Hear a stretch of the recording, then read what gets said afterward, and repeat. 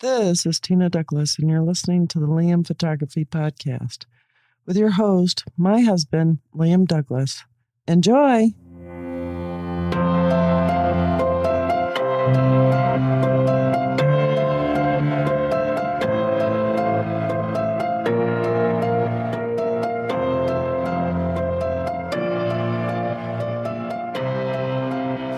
A flat lens, a con man, terrific tree photos, and more. Greetings, everybody. You're listening to the Liam Photography Podcast. I'm your host, Liam Douglas, and this is episode 323 for Sunday, March 12th, 2023. And as usual, in today's episode, I'm covering the news and rumor stories that caught my eye for this past week. First up from Petapixel, 6 ethical considerations when doing street photography. I love street photography. I teach street photography. I promote street photography. I defend street photography and want everyone to experience the fun of doing street photography. There are a lot of people who are not street photographers, of course, who get their knickers in a twist about how street photography is unethical. The haters think it's rude, disrespectful, and an invasion of privacy. And while some street photographers give street photography a bad name, we're not all bad. So let's take a look at a few ethical considerations. First of all, privacy. While it might be legal to take photographs of people in public places, always check the laws wherever you are, though, because they vary from country to country. It doesn't always mean that you should. It's crucial for street photographers to understand the impact that their photographs can have on the people they take pictures of. Remember that you are doing something without someone's explicit consent. So whether you like it or not, you are intruding on their privacy, even if it's a public place and it's legal to do so. Therefore, it's important to be respectful of people's boundaries and avoid photographing anything that might be incriminating or embarrassing, such as kissing, for example, because it could be an affair, or where someone's knickers are shown by accident or someone is visibly upset. It is also essential for street photographers to understand the context of the environment they are photographing in. For example, taking photographs of people in a crowded city street is vastly different from taking pictures of people in a small rural village. In some cultures, taking photographs without permission can be considered offensive or even taboo. Street photographers should always be aware of the cultural norms and values of the places they are capturing and be respectful of them. By being mindful of the impact of their photographs and showing empathy towards their subjects, street photographers can create images that are both legally and ethically sound. How cool is that? Number 2, power dynamics. As a photographer, you hold a lot of power because you get to choose how you portray a person or a situation. So special care needs to be taken if you are photographing marginalized or vulnerable communities, or indeed vulnerable people such as rough sleepers who you haven't had a chat with first. So when photographing vulnerable people such as the homeless or rough sleepers, it's crucial to approach them with compassion and empathy. These people are often in challenging situations, and it's your responsibility to be mindful of their feelings and experiences. It's also important to remember that these people are human beings with dignity and agency and deserve to be treated with respect and empathy, not as easy targets for a gritty black and white photograph for likes on Instagram. 3, cultural sensitivity. Similar to the above, it's good to keep in mind how you are representing people and communities from cultures different from your own. That's not to say you shouldn't photograph other cultures, just to be mindful you're not buying into and perpetuating stereotypes or bias. Instead, be mindful and respectful and approach your subjects with an open mind and an open heart. Safety. You need to be on it as a street photographer and have a keen sense of awareness of potential hazards, such as road traffic, for one thing, It's not just about safeguarding your own well-being, though, but also being considerate of the safety of the people you're photographing. You could find yourself in an unsafe situation that's potentially dangerous. So, you not only have to think about staying safe yourself, but also think about the safety of whoever you're photographing. An awkward fistfight or someone falling on the ground might make a funny photo, but people could be getting injured. Number 5, intrusive shooting. Intrusive shooting is a big no-no in street photography, although some street photographers will disagree. You don't want to be all up in someone's face without their permission, causing them to jump out of their skin.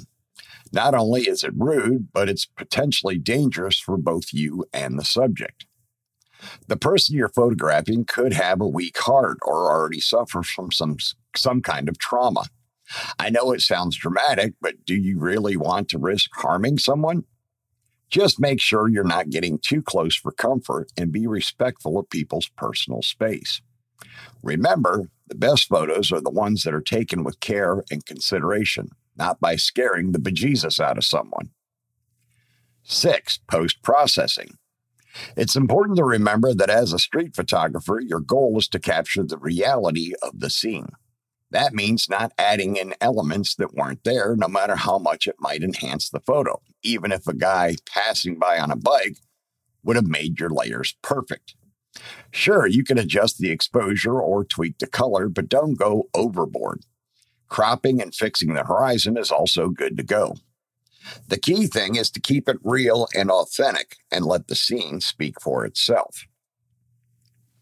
So in summary, some ethical considerations for the modern-day street photographer include respect the privacy and dignity of the people you are photographing as much as possible. Consider the power dynamics at play when taking photos. Be culturally sensitive so as not to feed into stereotypes and biases. Put the safety of the people you are photographing above the photograph. Think about the risks and consequences of intrusive shooting before getting in someone's face. Avoid the temptation to add or remove elements that change the reality of the scene at all costs. Is there anything that you would add to this? And I love this article from Petapixel. And as you know, if you've been listening to the show to any amount of time, I absolutely love street photography. It is probably my very favorite genre of photography, and environmental portraits being a close second. And I do agree with everything that the author talks about in this article. And I think they're all key points that you should keep in mind when you're doing street photography. Single flat lens used to photograph the moon for the first time ever. A Penn State-led research team has developed a flat single-lens telescope that was able to capture clear images of the moon. Known as a meta-lens, it achieved far greater resolution and imaging distance than any meta-lens before it. Instead of using multiple elements arranged into groups, how optics are currently constructed in everything from interchangeable camera lenses to smartphones, a meta-lens instead uses a single flat lens surface that is covered in a meta-surfaces that manipulate light. The method has been demonstrated in the past as able to allow for rudimentary photography, but the quality has been significantly worse than traditional methods. Additionally, meta-lenses typically have pretty poor telephoto capabilities. Quote, traditional camera or telescope lenses have a curved surface of varying thickness, where you have a bump in the middle and thinner edges, which causes the lens to be bulky and heavy. Corresponding, another Xingji Ni, associate professor of electrical engineering and computer science at Penn State, explains. Quote, meta-lenses use nanostructures on the lens instead of curvature to contour light, which allows them to lay flat. Ni and a team of researchers recognize that despite the potential benefits of optics being using a meta-lens, for example, they present the possibility of truly flat cameras, which would be a major boon for smartphones. They have, to this point, been quite limited.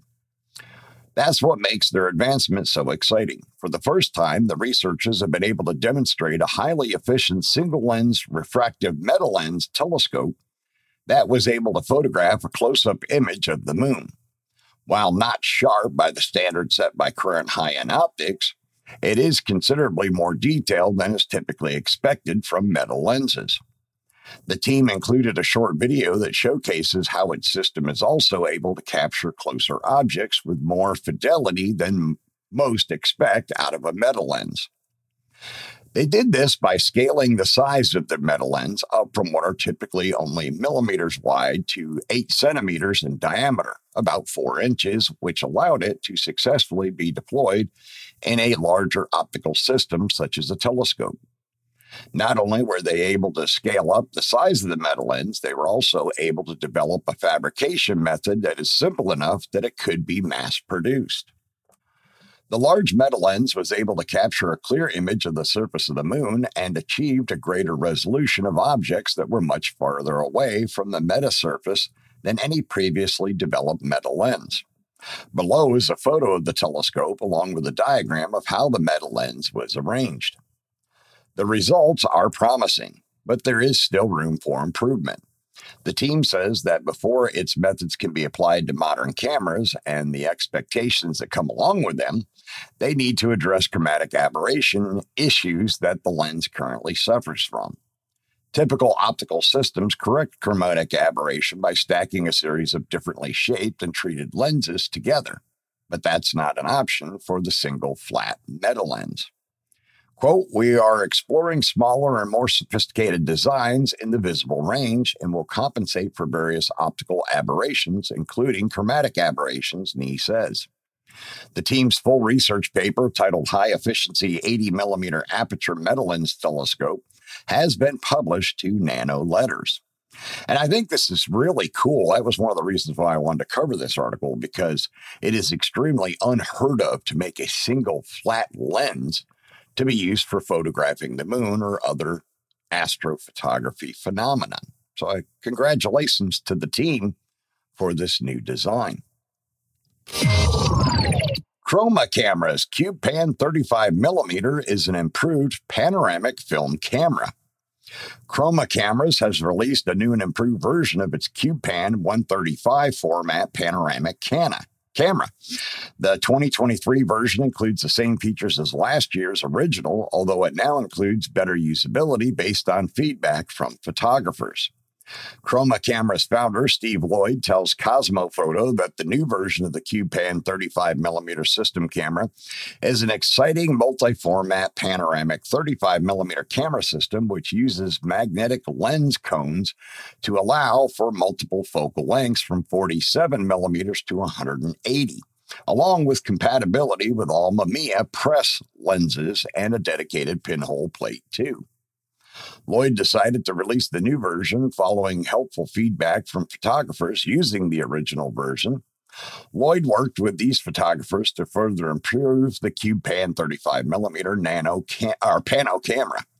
The improved model has the same compact size and lens compatibility as its predecessor, although it features a grip design like Chroma's medium format camera designs, as some photographers found the original CubePan's grip too narrow when using larger, heavier lenses.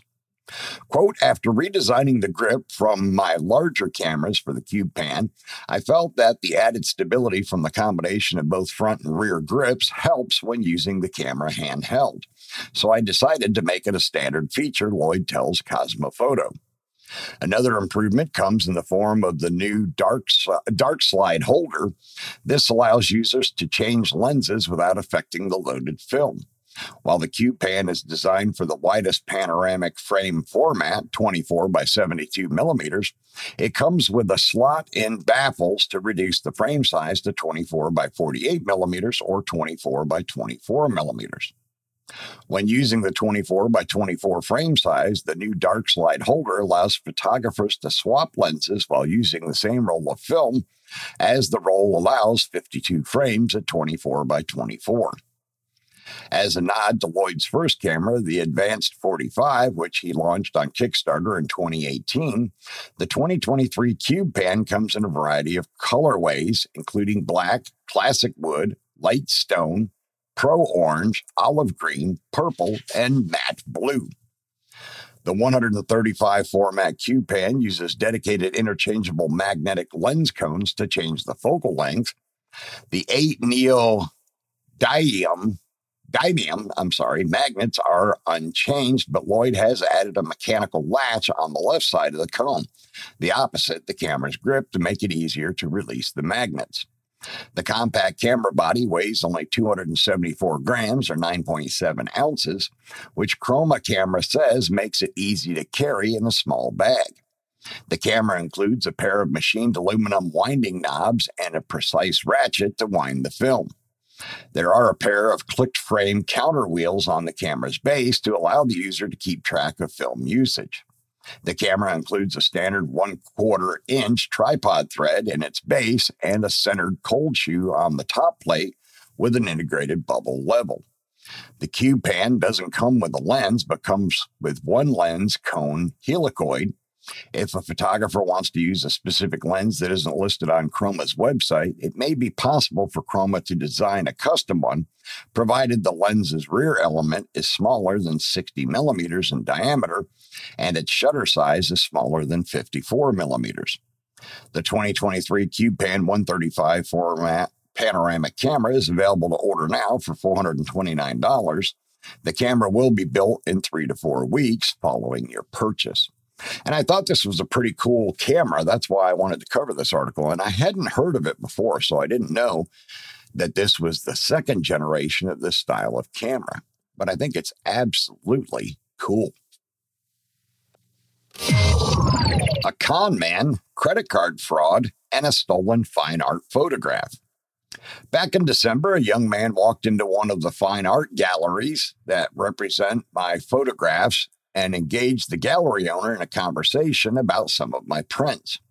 He seemed to be familiar with my work, said that his girlfriend was actually a fan, and remarked that he had been thinking of buying her a piece. The gallery owner's first impression was that the guy didn't seem like the typical art buyer. But not wanting to judge a book by its cover, he chatted with the man for a while. The notion of an eccentric art buyer outside of the typical mold certainly wasn't beyond the realm of possibility. The man was maybe around 5'10", with curly black hair, light-skinned, perhaps Middle Eastern. He didn't seem to speak with any kind of accent. His vernacular, like his clothing, was sort of hip-hop. The guy ultimately decided to buy 3 photographs that day with a total order that was more than $10,000. He mentioned that he did consulting for some clubs in Miami that were owned by his girlfriend's father. But he admitted candidly that he had to be careful about his spending as his relationship with the father was a bit strained. When it came time to make the payment, he used Apple Pay on his phone, asking if he could spread out the order over a few different credit cards. He explained that he had separate budgets for the clubs that he had to accommodate. He provided a billing address in Miami. However, he asked that one of the photographs, a 24 by 36 inch acrylic dye bond mount of Champagne Scuba 2014, be shipped to his place in Denver.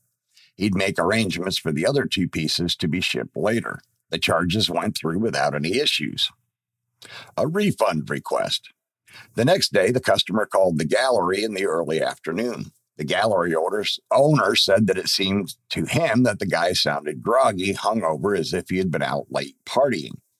The customer said that upon reflection, he had maybe spent a bit more the previous day than was prudent.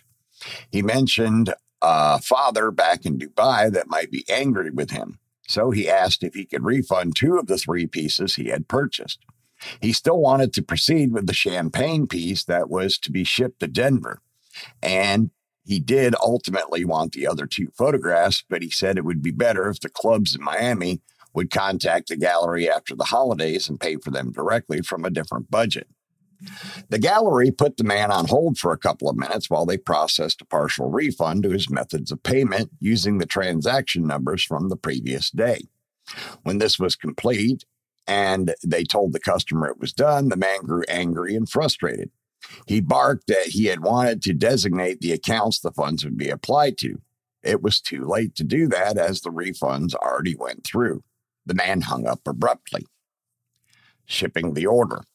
The gallery called my studio that day to ask if I could print and mount a new champagne scuba photograph for them. They had one in inventory at the gallery, but as it was a popular piece, they wondered if I would blind ship one from my studio directly to Denver so they could hold on to the one they had. Of course, I said it was no problem. The gallery owner mentioned that he felt slightly uneasy about the buyer. His intuition was telling him that something didn't seem right.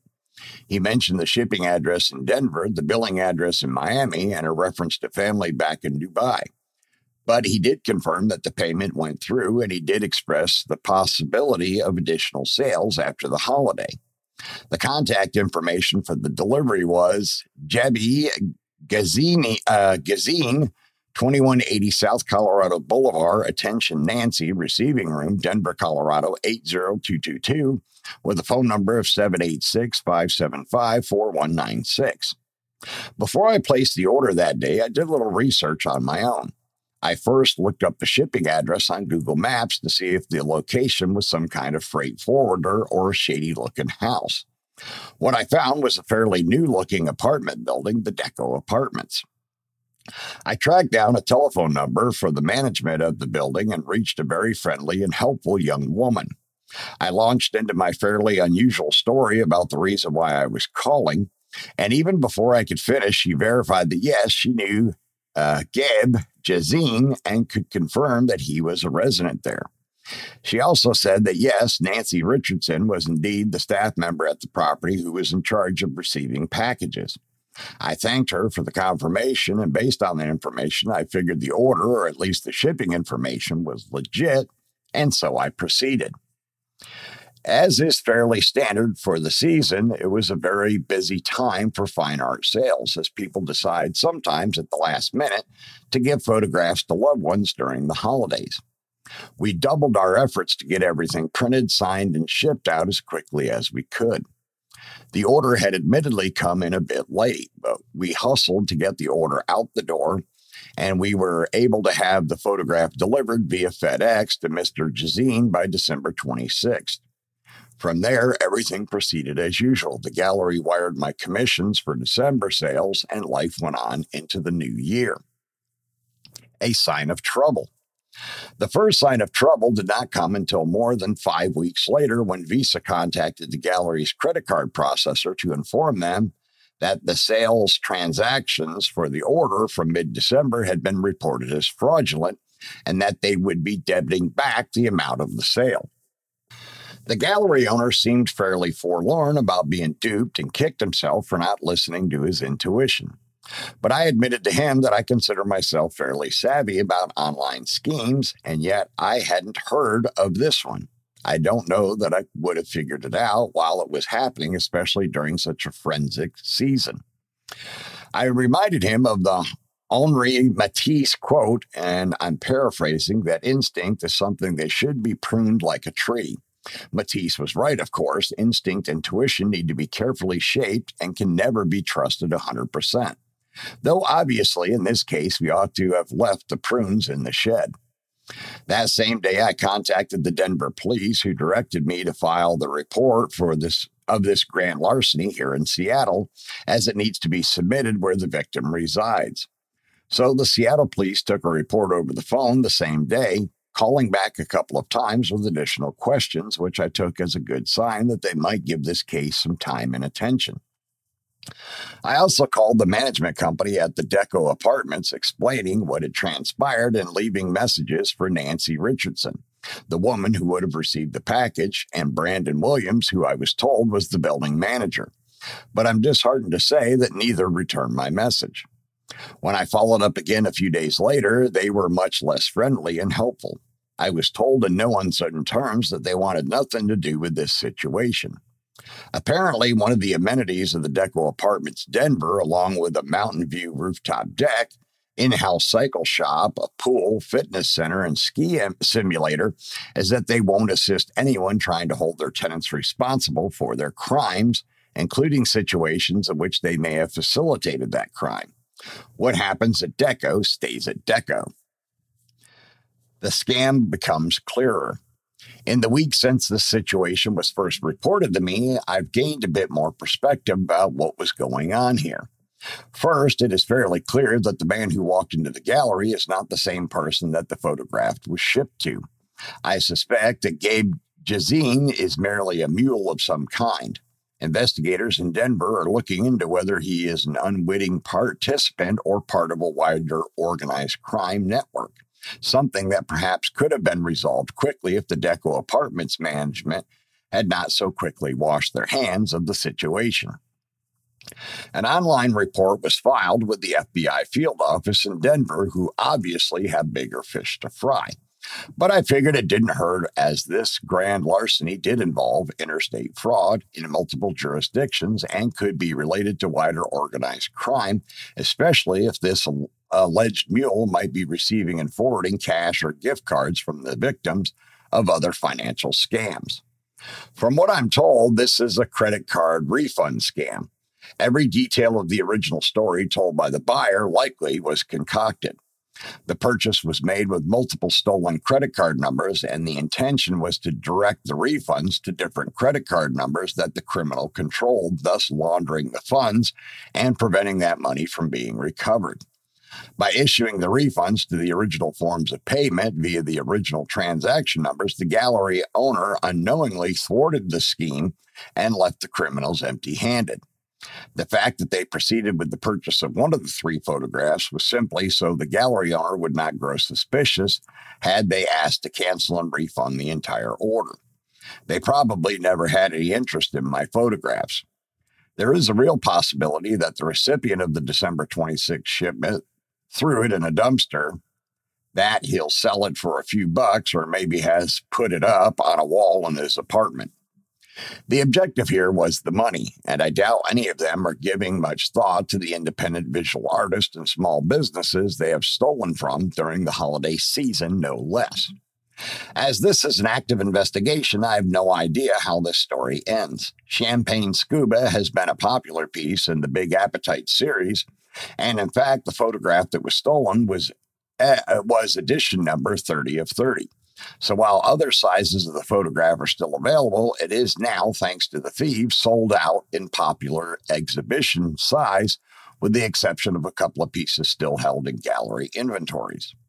Of course, the theft has been reported to Stolen Art Registry, so if it ever turns up for sale or auction by a legit gallery, it should get flagged. But in the meantime, I'm still the victim of a physical theft of one of my fine art photographs. That the photograph was ancillary to the main objective and the thieves didn't really succeed with their scam is cold comfort. More often than not, I'm the victim of digital theft of my work, which is no less violating. So this was a first in that a physical piece was stolen. If you don't count the deranged man who broke into my gallery in Boston several years ago, who stole and vandalized several pieces of work, including another Champagne Scuba piece, coincidentally, and who was later apprehended by the Boston Police Department after an incident in which he threw some of the stolen artworks through a plate glass window at the Isabella Stewart Gardner Museum. I guess that's one way to get your work into museums. With overworked, understaffed police departments, I don't have much confidence that they will have time to track down my stolen photograph, but I certainly will update this article with any new developments. And this is one heck of a story, and I do really hope that this person is able to get that piece recovered. Never fun when you have someone dupe you like this, and I warn people all the time, be very cautious. More often than not, if it sounds too good to be true, it's exactly that. All right, I'm going to take a break right here, and then I'll be right back. We hope you're enjoying this edition of the Liam Photography Podcast. The best way to support the show is to subscribe in Apple Podcasts, Google Podcasts, or anywhere else that you get your podcasts. If you want to leave comments or suggestions for future episodes, you can call or text the show at area code 470-294-8191. And you can email the show at liam@liamphotographypodcast.com. You can find the show notes and links at liamphotographypodcast.com, and you can tweet the show at liamphotoatl using the hashtag Liam Photo Podcast. And now back to the show. And we're back. 7 tips for terrific tree photos. How to create order from chaos. From gnarled veterans to sky-soaring giants, trees are majestic subjects to experience and photograph. While shifting seasons, wild weather, and fleeting light can make the pursuit a highly rewarding yet achingly frustrating one. How often have you spotted a nice tree, taken a few photos, and returned home only to find the results a poor replica of what your eyes saw? Trees, it will come as no surprise, tend to grow in forests. This means even the most photogenic ones compete with distractions like leaf litter, dead branches, bright sky patches, and other trees that creep into the frame. How rude! But in photography, overcoming these challenges is often half the fun. So I prepared 7 tips to help you capture the beauty that drew you to the tree in the first place. Number 1, stay curious to capture defining details. Forests are complex environments, often overflowing with distractions. These chaotic elements, like dead trunks or wayward branches, can combine to undermine the scene of harmony in your images. So when you find tree scenes too overwhelming, focus on key details instead.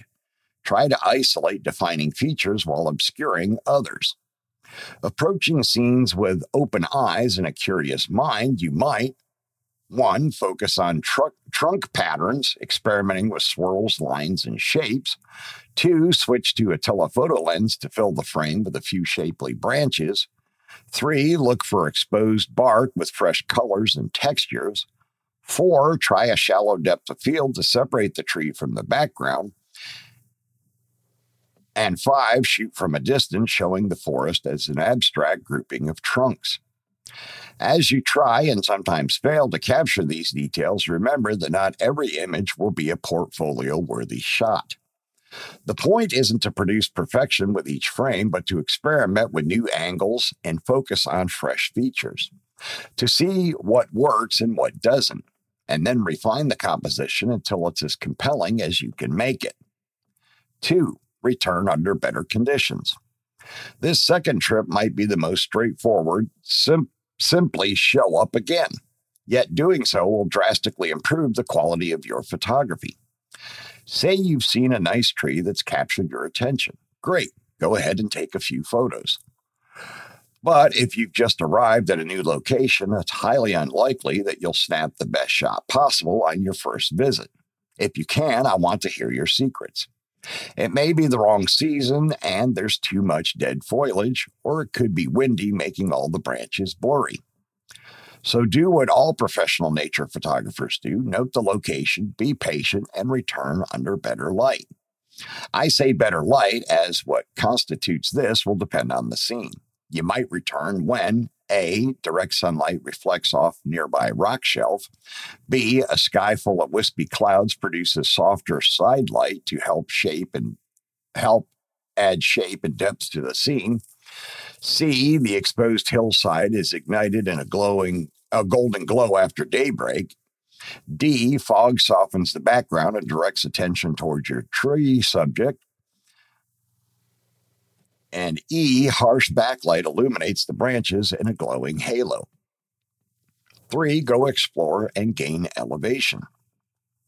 Sometimes it's not until we reach the base of a tree that we see its true photographic potential. But looking up like this tends to increase the number of distracting canopy gaps, patches of bright sky, while between the leaves at the top of the frame. To help minimize these, look for features in the landscape that can provide you with a higher elevation to take the shot, a boulder, a fallen trunk, or a hill. You'll be better positioned to shoot across the scene rather than up at it. Sometimes even an extra foot or two in elevation can significantly reduce the number of canopy gaps. Plus, when you're on a well-worn track, you will likely only see a fraction of the potential frames on offer. So leave the path occasionally to explore the scene from other angles and vantage points. See how the tree looks from behind or to the side. But above all, be careful and considerate when going off track. Leave the vegetation undisturbed. If the area looks pristine or delicate, leave it that way. No photo is worth ruining the scene it was taken in. 4, it's okay to exclude parts of the tree. When you notice a nice tree, you don't have to photograph the entire tree. By trying to include every branch and every leaf, we'll often zoom out too far from the key features that caught our eye. Ending the frame early and cutting off stray branches serves 2 purposes. Firstly, you'll place more visual weight on the most appealing elements. Don't just include nice features like fractal branches or bold autumnal colors in the photo. Instead, make the whole photo about those features. And secondly, close crop and add sense of mystery to the scene. Viewers will be left to ponder what could be just beyond the frame. Another technique is to use a trunk to frame one side of the scene. This serves as a natural anchor, blocking off the edge and directing the viewer's gaze towards your main subject. And by cropping the frame just before the trunk ends, you'll give the impression that the tree could be much wider than it is, turning an ordinary tree into a giant. 5, make subtle processing refinements. So far, each tip has covered what to do in the field, yet skilled post-processing is just as important. Here are 2 simple yet powerful techniques. Firstly, soften or lighten the shadow areas to lessen harsh distractions. Why? A viewer's eye is drawn to areas of strong contrast. So to minimize distractions like the deep shadows found between roots or the darker side of trunks, you can selectively brighten the harsher dark areas in your frame. In Photoshop, you might use a luminosity mask to isolate the darker pixels and add a brightness adjustment layer. Then boost brightness in these areas by +20 to +40, depending on the intensity of the shadows in your scene. This will help to ease the transition between light and dark. Secondly, reduce contrast through your scene to enhance depth.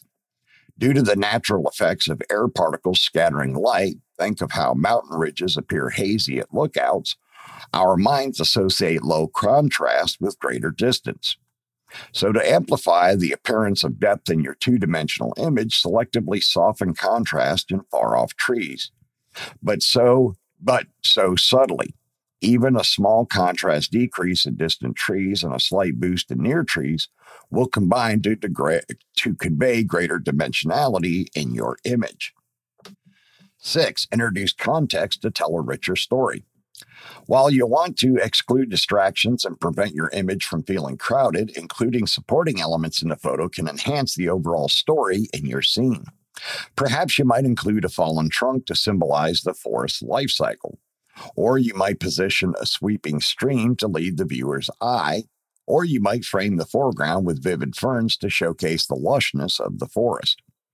But when you include additional features, do so with intent. Don't simply introduce elements to add foreground interest. Add these elements to frame your subject better. Add elements that allude to the surrounding ecosystem. Add elements to tell a richer story. Number 7, fine-tune your frame for a cleaner view. When you spot a stunning tree, resist the urge to plant down your tripod then and there. As an artist, your aim should be to find the best frame possible, working with the constraints of the landscape. So don't stay stuck in the spot where you first noticed the scene. Instead, crouch down, shift sideways, and explore every angle as you try to prevent trunks from overlapping to establish subject separation, avoid branches creeping into the corners of your frame, and create breathing room between trees by stepping forwards and backwards. Sometimes shifting your camera by a few centimeters can evoke a much more pleasing sense of order in your scene. Granted, distant trees will obstruct each other regardless of where you position your camera. But in the immediate zone of interest, say 2 to 10 meters away, give your subjects room to breathe so they can stand on their own. And for final thoughts, at first glance, forests can be overwhelming environments to capture a single image. But as photographers, that's the challenge we're up against each time we shoot new complex scenes. We must work within the constraints of the natural world to experiment, innovate, and solve problems. That's how we can showcase trees in their best light, to move beyond taking snapshots and start creating art. Happy shooting. And there are some beautiful images of trees in this article in the show notes. Now, about the author, Mitch Green is an Australian landscape photographer. He can be found via his website and on Instagram, or down by the beach at 5 a.m. waiting for sunrise. This is a great story. NASA released photos of strange circular sand dunes on Mars. Unusual sand dunes have been spotted on Mars, almost perfectly circular. Planetary scientists have been left baffled as to what they are. The high-resolution imaging science experiment, HiRISE, captured the images on November 22, 2022, as part of a mission to monitor how frost disappears in late winter. The University of Arizona, which operates HiRISE, pointed out in a statement that the odd dunes are slightly asymmetrical with steep slip faces on the south ends. Quote, this indicates that sand generally moves to the south, but the winds may be variable. The HiRISE camera is attached to the Mars Reconnaissance Orbiter, MRO, spacecraft and takes pictures of vast areas of Martian terrain. The MRO was at an altitude of roughly 185 miles or 300 kilometers above the red planet, and the projected scale of the sand dune photos is 9.8 inches or 25 centimeters per pixel. While the sand dunes did not have any frost on them, scientists released a picture taken previously that shows what they look like while still frosty. As noted by Space, the circular sand dunes are one of 60 sites being monitored by HiRISE. The camera repeatedly photographs sand dunes over the course of a Martian year, which lasts 687 Earth days. And it gives planetary scientists the opportunity to detect the direction and speeds of the dunes' movement. So far, their studies have revealed that Martian sand dunes move at a rate of 3.3 feet or 1 meter per Martian year. Sand dunes on Mars come in all different shapes and sizes, and by researching them, terrestrial scientists learn about the weather conditions on Earth's neighbor. The movement of dunes indicates how winds impact the planet's surface and the direction they take on Mars's surface. Earlier this week, Petapixel reported on NASA's Curiosity Mars rover, which captured the first ever images of sun rays on the planet. And you can check out this article in the show notes to see the photographs that they captured for yourself. They are pretty cool. And now we'll head on over to the rumor site, starting with Canon rumors. Canon lays out their corporate strategy. Canon has released their corporate strategy for the next few years. With the challenges over the last few years, Canon seems to have itself in a really good place and ready to grow again. Last year, the imaging group achieved sales and profit growth and a significant improvement in profitability. As for cameras, our mirrorless camera market share remained stable thanks to our strong market reputation. We also posted strong sales of new products. Through this, our camera business is supporting earnings as a mainstay of imaging. Our future growth strategy is to create new businesses while maintaining high profitability in existing ones. With EOS R and other existing products, we will create new markets and businesses by offering attractive products that anticipate market demands, strengthen our profit structure, activate group synergies, and deliver unprecedented value through products and solutions. And we aim to achieve sales of 1 trillion yen in the imaging group in 2025. This year, we expect the global market for interchangeable lens cameras to be around 5.5 to 6 million units, and more than 70 of this to be mirrorless cameras. This year as well, we expect to maintain our number one share of the interchangeable lens camera market and at the same time aim to number one in mirrorless cameras as subsegment as well. In addition to market share, we will also work to expand sales volume of the EOS R system itself through 3 measures. The first is enhancing the EOS R system. To this end, we will expand our lineup of cameras and lenses to meet the diverse needs of our customers. Moreover, in recent years, the demographic of video-oriented users, such as video creators, media users, and SNS users, is thick and growing. We aim to expand the scale of the R system by including functions and performance that respond to user requests, not only for still images, but also for videos. As the world of imaging is changing from 2D to 3D to XR, in anticipation of these future demands, we will also focus on the development of EOS VR systems and work to expand awareness of VR, improve the usability of apps and software, and create an environment where users can enjoy VR images. You can see the official presentation material at the accompanying links in this article in the show notes. Is Pixel Shift coming to the Canon EOS R5? We reported earlier this week that Canon would release a major firmware update for the Canon EOS R5 this year, likely sometime in Q2. While firmware feature leaks are rare, we're receiving a lot of chatter about what is coming. One feature that may be coming to the EOS R5 for still shooters is Pixel Shift. There are currently no EOS R cameras with this capability. But what is Pixel Shift? Pixel Shift is a method in digital cameras for producing a super resolution image. The method works by taking several images after each such capture, moving or shifting the sensor to a new position. In digital color cameras that employ Pixel Shift, this avoids a major limitation inherent in using Bayer pattern for obtaining color and instead produces an image with increased color resolution and, assuming a static subject or additional computational steps, an image free of color moire. Taking this idea further, subpixel shifting may increase the resolution of the final image beyond that suggested by the specific image resolution of the sensor. This would be a welcomed addition for still shooters who tend to get less in new firmware than the video folks do. This is a rumor, and we haven't confirmed the information above as of the time of this writing. And it would be interesting to see if Canon does implement Pixel Shift in a future firmware update for the EOS R5. And now over to Nikon rumors. Check out this rare Nikkor N 1.150 millimeter lens. Lights Auction has this rare Nikkor N 1.1/50 millimeter in their upcoming auction that will take place in June 10th in Germany. Nikon was the first of the major camera manufacturers to offer an ultra-fast 50mm lens. The famous Nikkor N 1:150mm was an impressive optical achievement, with the lens containing 9 optical elements in a relatively compact housing. A rare version of this special lens in M39 mount and with a black front rim will be available in our June auction.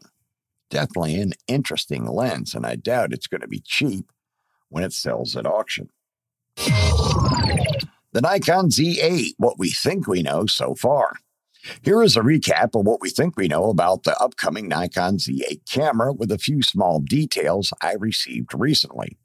The Z8 was described to me as a hybrid camera between the Z7 and the Z9, similar form factor to the Nikon Z6 and Z7, improved EVF, improved autofocus, same sensor as the Z9, will not have all the Z9 features, obviously.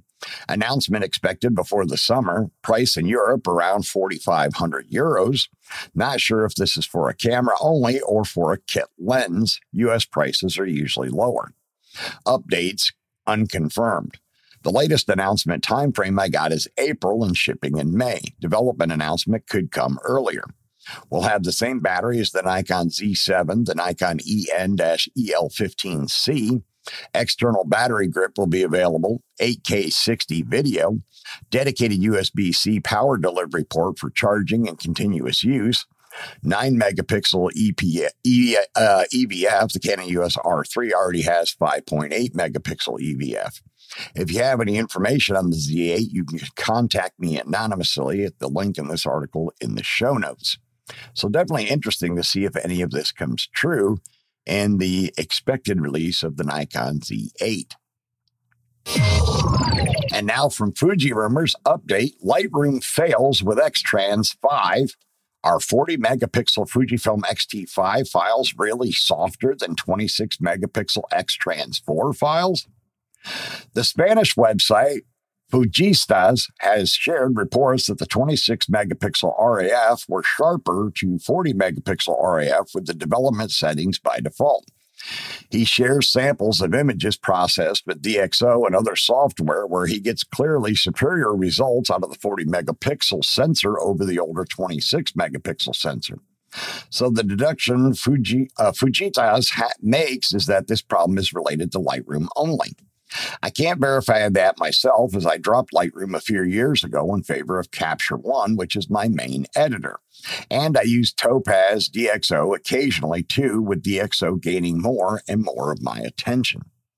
But I can report what Fujifilm X guru Rico Furstinger had to say about it already a few months ago at the German Fujifilm X forum. Quote, "It must be noted here again that with the Lightroom and Adobe Camera Raw, the basic sharpening compared to previous Fuji models with the 26 megapixel sensor has apparently been withdrawn or not balanced. Since there are also multi-level values for, quote, baseline sharpening tag and baseline noise tag at Adobe, you cannot necessarily compare identical settings for the controls for sharpening and noise reduction. So it is meant nicely, but still not necessarily effective for objective comparisons. If DPR always sets all Lightroom Camera Raw controls for noise reduction and sharpening to 0 for the raw comparison, what else should they do? Besides, 0 can mean a different 0 for each camera model. This also explains why the RAWs look softer on the XH2 with a 40 megapixels at 0 sharpening than on the older 26 megapixel studio examples. To compensate for this, it is sufficient to set the focus regulator at 40 megapixels from 0 to 5 or 10. Then the baselines are back on the same level and you can better compare detail, resolution, and sharpness. Update, Fujita's contacted me and said, quote, "I only found the 26 megapixel RAF were sharper to 40 megapixel ones with the development settings by default. I basically warn about the inconsistency of the sharpening in the Lightroom from one X-Trans sensor generation to another. And then, of course, write about other software alternatives. But in the end of the article, I clarified that I can get better results with the 40 megapixel RAFs, adjusting the default sharpness settings. So to me, this all sounds that 40 megapixels are sharper, but you have to adjust the sharpness settings." So definitely interesting. And it's not surprising because Adobe's products usually lag a bit behind in their support for Fujifilm RAW files, which is one of the reasons why I've been using Capture One for a number of years now. Fujifilm, the current state and the future challenges. The comeback of an old friend. For us longtime Fujifilm lovers, Fujifilm manager Toshiya Iida, the manager who said Fujifilm will never go full frame, was arguably the most representative face of the Fujifilm X GFX series of the last 10 years. Sadly for us, but congratulations to him, Toshi left the electronic imaging division once he got promoted to president and managing director at Fujifilm Europe back in 2020.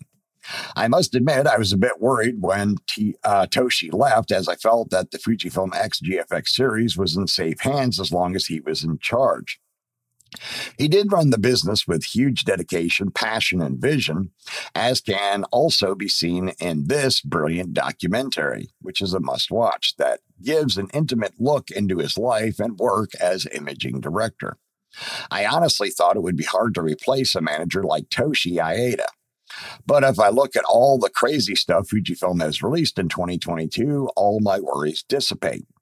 Under the new management, Fujifilm has not only continued to work hard and believe in its imaging division, but they also gave us the most release intense year I can remember, with 3 higher-end cameras, 4 XF lenses, and 1 GF lens, plus some accessories such as the legendary cooling fan and the TG-BT1 tripod grip. The future seen through Fujifilm manager statements. But the questions that burn inside many of us is there a future for the Fujifilm X and GFX system considering the overall market conditions and strong competition?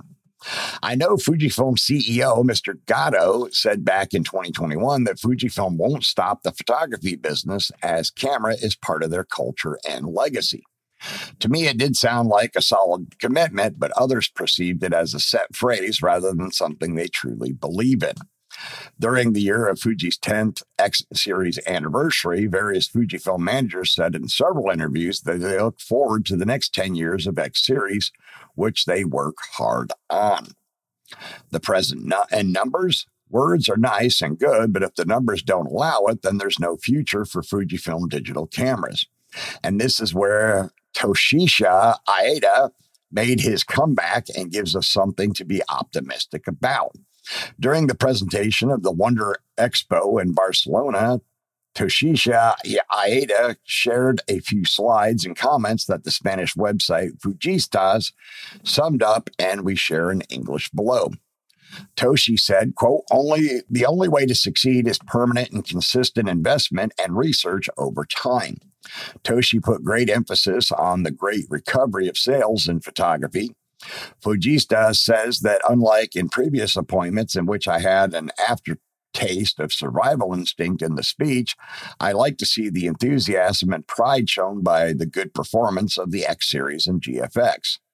Toshi said there is a feeling that the photographic business is decreasing due to the rise of smartphones, but this is not the case with Fujifilm. Fujifilm sees the mobile phone not as an enemy for Fujifilm, but as an ally. Imaging's global sales in the last 10 years have improved by 37%. Profit in the imaging division goes from losses in 2012 to 67 billion yen of positive balance in 2022. At European level, the imaging division represents 16% of the company's profits in 2021 and 27% of the profits in 2022. This gives the impressions that the imaging division is in good health. In Spain, 40% of Fujifilm's business has to do with imaging. The exceptional vitality of Fujifilm's imaging division has a lot to do with Instax. Fujistas left the meeting with a very positive feeling about Fujifilm's future. Quote, with this article, I try to answer the doubt of those who have repeatedly asked me if I sincerely see a future in the Fujifilm X series. I genuinely believe that we have the X series and GFX for a while, and not only because of commitment to the photographic legacy of Fujifilm's top managers, but because of a belief in the viability and growth of the business. So taken as a whole, Instax plus electronic imaging, the imaging division is prospering and growing strong, not only in Europe, but as we can see in Fuji's latest financial results, also worldwide. And consider this. Instax does not need lots of R&D. It's mostly just about designing a plastic box that takes Instax film. So it's minimal R&D with massive profits, and most of the profit is done with Instax film anyways, which requires zero R&D at this point. Fujifilm can draw on the massive Instax profits to fuel the development of their X and GFX series. Also, since the basic technology in the X and GFX series is identical, as managers have recently said here, every investment that Fujifilm made, for example, to develop the fifth generation X series products, the XH2, the XH2S, and the XT5, can be transferred over to the GFX series relatively easily and cheaply, or the other way around. Technology developed for the GFX series can be used for the X series. So from this point of view, Fujifilm is well set for the future. But future challenges. But just because things go well today, it does not mean that we can be sure the next 10 years will be flourishing years for Fujifilm as well. There are several issues Fujifilm has to face. The team. I have no idea how big the Fujifilm team dedicated to X and GFX development is, but I doubt it grew as strong as their camera sales did. If Fujifilm wants to keep prospering, then they should continue to expand their team so that they can work simultaneously on new firmware, new products, and new lenses.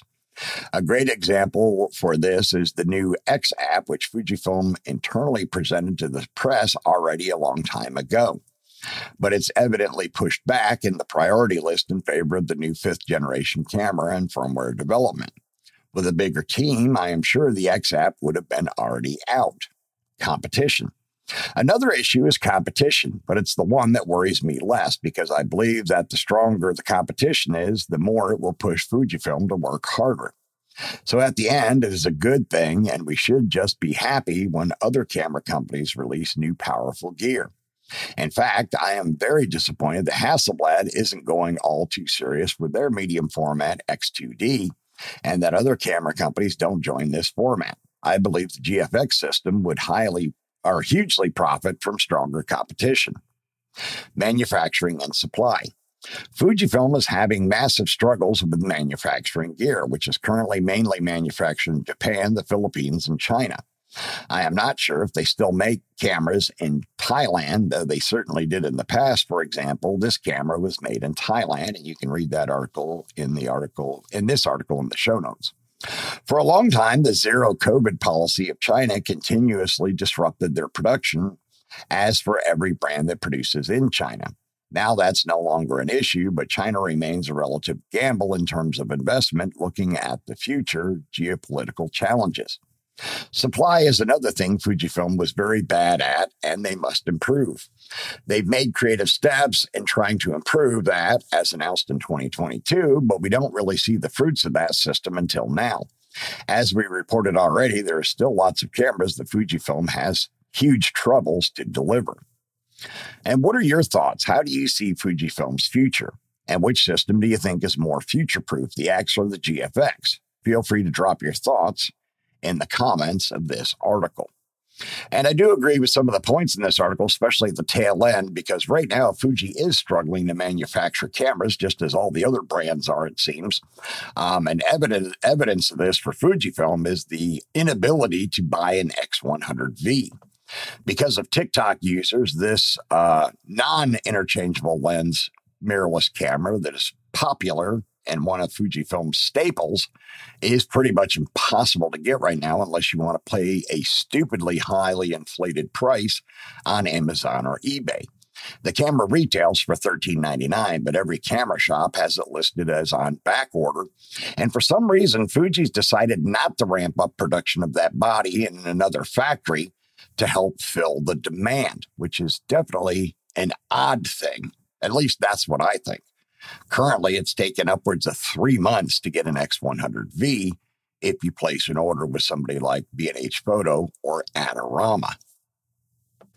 And now over to Sony rumors to wrap up today's episode. Leaked Sony high-end camera. It's a giant inflatable camera obscura. You jump on it to take a picture.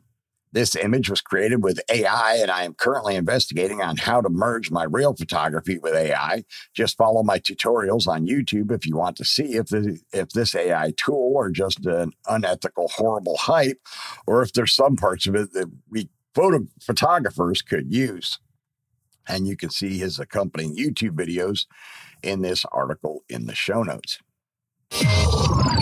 12-minute tutorial showing the features of the world's first Benro Theta auto-leveling tripod. The new Benro Theta is selling like hotcakes on Kickstarter. Here is the full 12-minute long tutorial that shows you why this tripod is so unique. And of course, you can see that video on Benro's official YouTube channel. And it is definitely an interesting concept. I had an idea for an electronic tripod myself, not a self-leveling one, but at least one that had electronic legs. So you could push a button, the legs would extend out.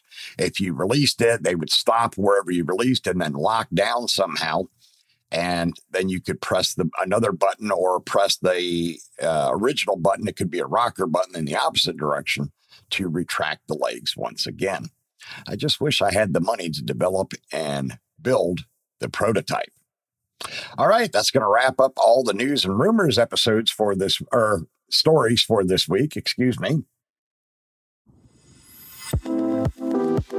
Remember to check out the Liam Photography Podcast Facebook group. It is a private group, and you must answer a security question to join, which is the name of the host of the show, myself, Liam. And I've also opened it up to allow you to give the name of a previous guest on the show to show that you are a listener. Once you are in the group, you are free to post your own original work. I'm also the admin of the Fujifilm GFX 50R group, which is the largest group for the 50R on Facebook. If you own or plan to own the 50R, you can can request to join that group, but you do have to answer 2 security questions to join that group. You can find my work at liamphotography.net and follow me on Instagram, Facebook, and Twitter at liamphotoatl. If you like abandoned buildings and history, you can find my projects at forgottenpiecesofgeorgia.com and forgottenpiecesofpennsylvania.com. All right, that's going to wrap episode 323 of the Liam Photography Podcast. I want to thank all of my listeners once again for subscribing, rating, and reviewing in Apple Podcasts, Google Podcasts, Spotify, and anywhere else you might be getting your podcast.